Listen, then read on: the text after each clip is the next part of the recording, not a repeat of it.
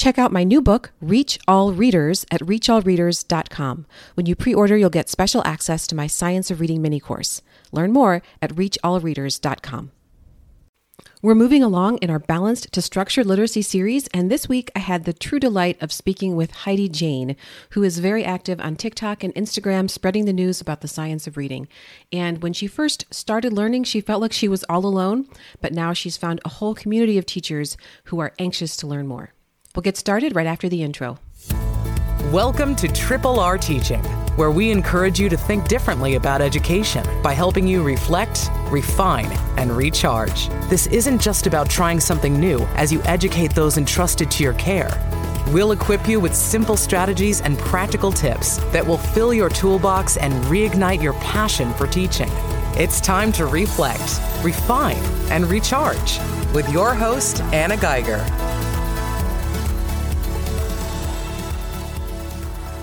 Hello and welcome, everyone. Today I'm excited to interview Heidi. If you follow the Science of Reading on TikTok or Instagram, you definitely know Heidi. She's learning with Heidi on TikTok and dropping knowledge with Heidi on Instagram. She is always there sharing lots of relevant information about the science of reading. And what's most exciting about Heidi is that she started out as a balanced literacy teacher, and she's very open about her journey. And that's why we're thrilled to welcome her to our Balanced to Structured Literacy podcast series. So welcome, Heidi. We're so glad you're here.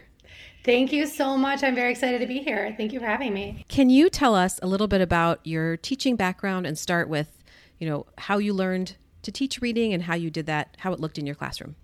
Sure. And you know what? Cut me off if this goes too long because I have a lot to say about this. I completely 100% come from a balanced literacy, very much balanced literacy background. I was taught to teach kids to memorize words. I was first grade teacher for 11 years, 11 years, taught kids to memorize words, had my word wall. We used leveled readers. I had 2 leveled libraries in my classroom, 1 for my guided reading and 2 for their book shopping. And we used, leveled assessments. That's how I always assessed my kids. We didn't even get a phonics program until later, but that was kind of thrown at us like, here, supplement a little bit with this, but we were still teaching whole language strategies such as guessing words. I literally had a lesson in our curriculum that guess the covered word, where we cover the word and the kids have to guess based on pictures. And so those were the strategies that I knew. That's what I knew. And my second year teaching, my school that I was working at actually was identified as what's called a priority school. Are you familiar with that at all? No, I'm not. Okay. So a lot of people are not. And I never was until this happened, but it's basically means that we were identified as failing by the state and the federal government. And we had a lot of federal mandates that came in to us, such as we had to go to school for 8.5 hours a day with the kids. So my day actually went from 7:15 to 2:05 to 7:15 to 3:35. So we added an hour and a half onto our school day. And, we all knew that wasn't really a good thing. Let's work smarter, maybe, not harder, right? We had these people come in that we paid millions of dollars to that were called turnaround partners. And they were consultants who were coming in to turn the school around, because if we didn't turn the school around in 4 years, we would get shut down. Wow. And I refer back to that only because, and I've only told this story one other time in a different conference, but I refer back to that because when these turnaround partners came in, really what we did was we got pulled from our classrooms, and a sub was put in our classrooms. We got pulled. I remember sitting in the library, and they had us writing curriculum based on the Common Core standards. And I guess this was their strategy to turn our school around. And I think back on it now because the thing is why didn't you teach us about the science of reading? What was their strategy in getting you to do that?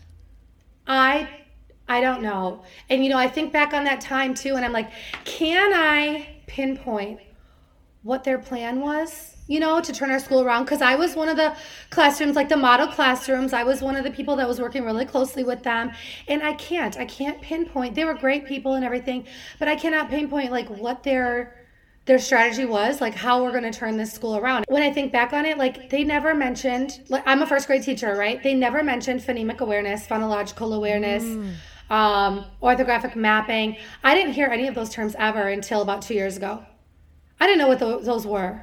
Okay. So how did this turn out? And then what was the next step?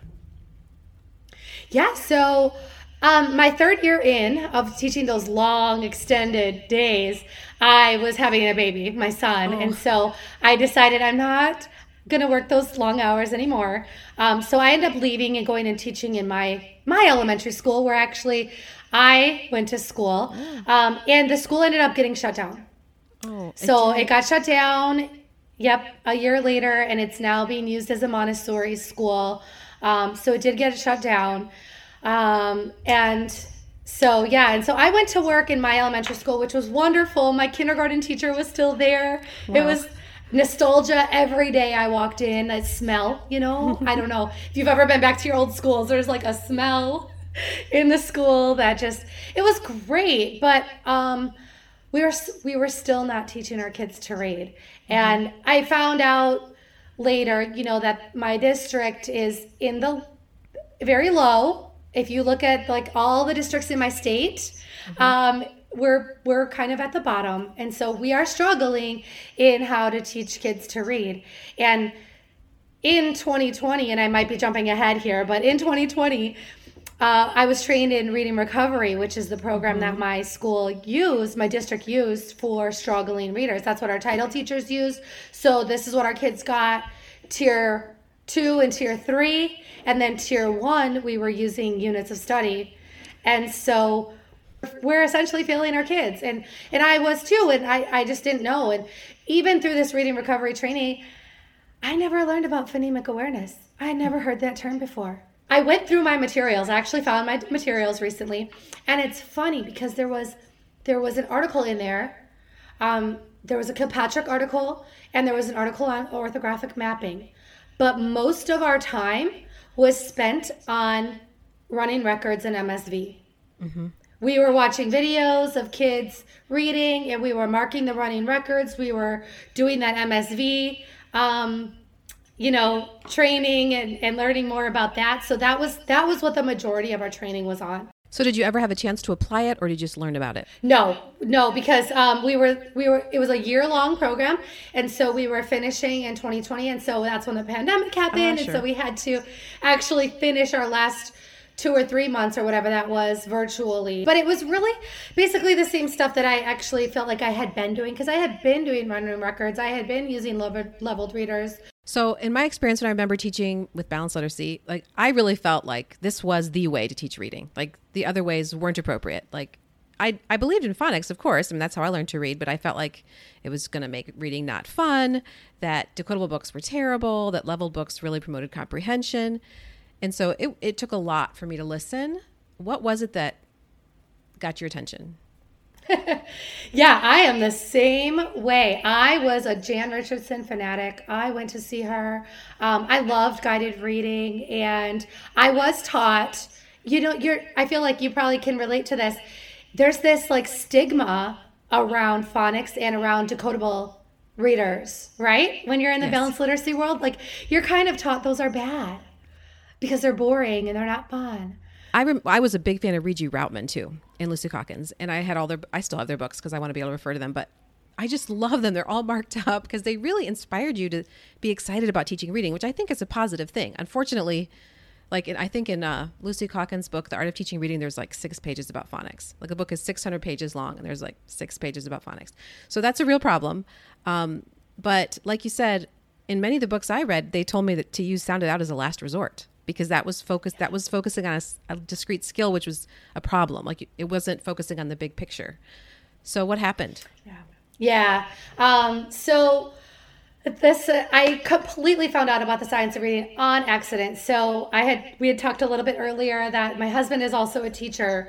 Well, I was working with my son, who was 4 at the time, but he had not started preschool. But, as my husband and I are both teachers, we're like, okay, we saw a lot of students struggle. We didn't want him to struggle. I have an older daughter. She struggled. So we're like, we're going to make sure he doesn't struggle. And so he had already known his letters and sounds. And so for me, my next step was like, okay, let's start reading some CVC words. So I was putting CVC words in a book, and we were saying the sounds and reading the words together. Well, my husband, and if anybody's heard the story before, I literally just remember him walking down the stairs. I can picture the very day he walks down the stairs. I'm working with my son, and he goes, "What are you doing?"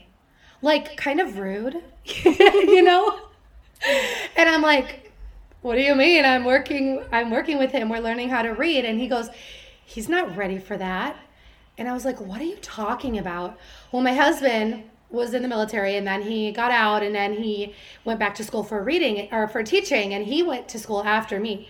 Well, after I had already graduated, they implemented something called the Foundations of Reading test, which touches a little bit on phonological and phonemic awareness. So that's how he had exposure to it. He wasn't as familiar as we both are now, but he at least had heard of it and knew what it was, right?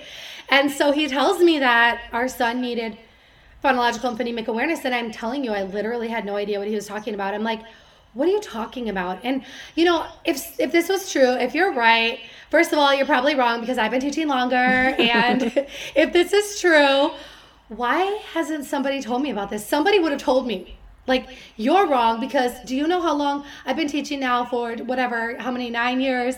And I've been to a million PDs, and no one told me about this, and they would have told me. I was sure. Yeah. I had faith that somebody would have told me. And so actually I started researching those terms to prove him wrong. Cause I'm like, you have no idea what you're talking about. I don't know. And here we are. That's literally how I learned and how I started. So interesting. So interesting. My husband is also a teacher, but he teaches New Testament Greek. So it's not quite the same. Oh, wow. I knew I was learning the science of reading when I taught my youngest to read. I used the structured literacy approach and everything. And when he heard him sounding out all the words really slowly, he said to me, privately later, that made me feel sad because he was used to hearing the other kids, quote, read so quickly. But of course, he picked it up very quickly, and he's a very advanced reader now. But it is hard at first to switch over. And I think it's so funny that your journey was to prove him wrong, because that was mine. But was the Emily Hanford article. Because when blog commenters pointed to that article, which totally blew up 3Qing and just killed me. I just, first of all, I didn't believe it could possibly be true. What did she know? And then more people mentioned it. I'm like, I guess I have to go read it so I can respond to it. And that was my plan, to put a blog post refuting the article. And I never could, because she was actually right. And she had it all figured out, in a very easy to understand article. But that's just so interesting. So tell me how you got started sharing on social media. Yeah, so I had been on Instagram, and just recently at this time had gone on TikTok, because my older daughter was like, "Mom, you need to be on TikTok. It's fun," and whatever.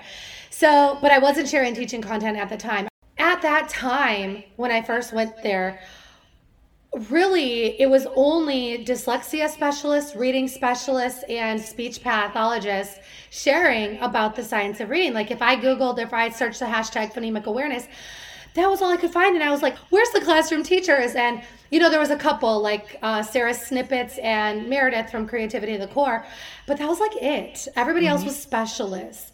And, I felt like, well, I'm not a specialist, but I teach first grade, and I should know how to teach these kids how to read, because really, now that I've learned about phonemic awareness and a lot of other things, I can literally picture kids in my mind all the time who I could have helped if I had only known, right?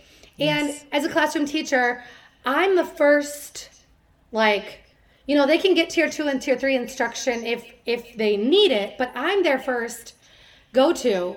I'm the first line of defense. Let's say line of defense against illiteracy, right? Mm-hmm. So I should have known about these things. And so I started sharing just a little bit, because I was a little nervous, because I'm I'm just still learning myself. So I just started sharing little bits and pieces. And really, I think that it caught traction when I started talking about sight words. And it kind of trying to blow up the, you know how Emily Hanford blew up the MSV is like, that's kind of my goal for sight words, because as a first grade teacher, that was literally my life. And it was so stressful, and it was stressful for me. It was stressful for the kids. It was stressful for parents. And it's like, wait a second, but there's a better way here. So orthographic mapping and sight words really kind of became my thing. And I think that's what kind of caught traction. And then I randomly shared a video on TikTok of my son reading, got a bunch of views. And I was like, oh, do people on TikTok like care about like, you know, watching a kid learn how to read? Like, because, you know, a lot of people think it's just like dancing, right?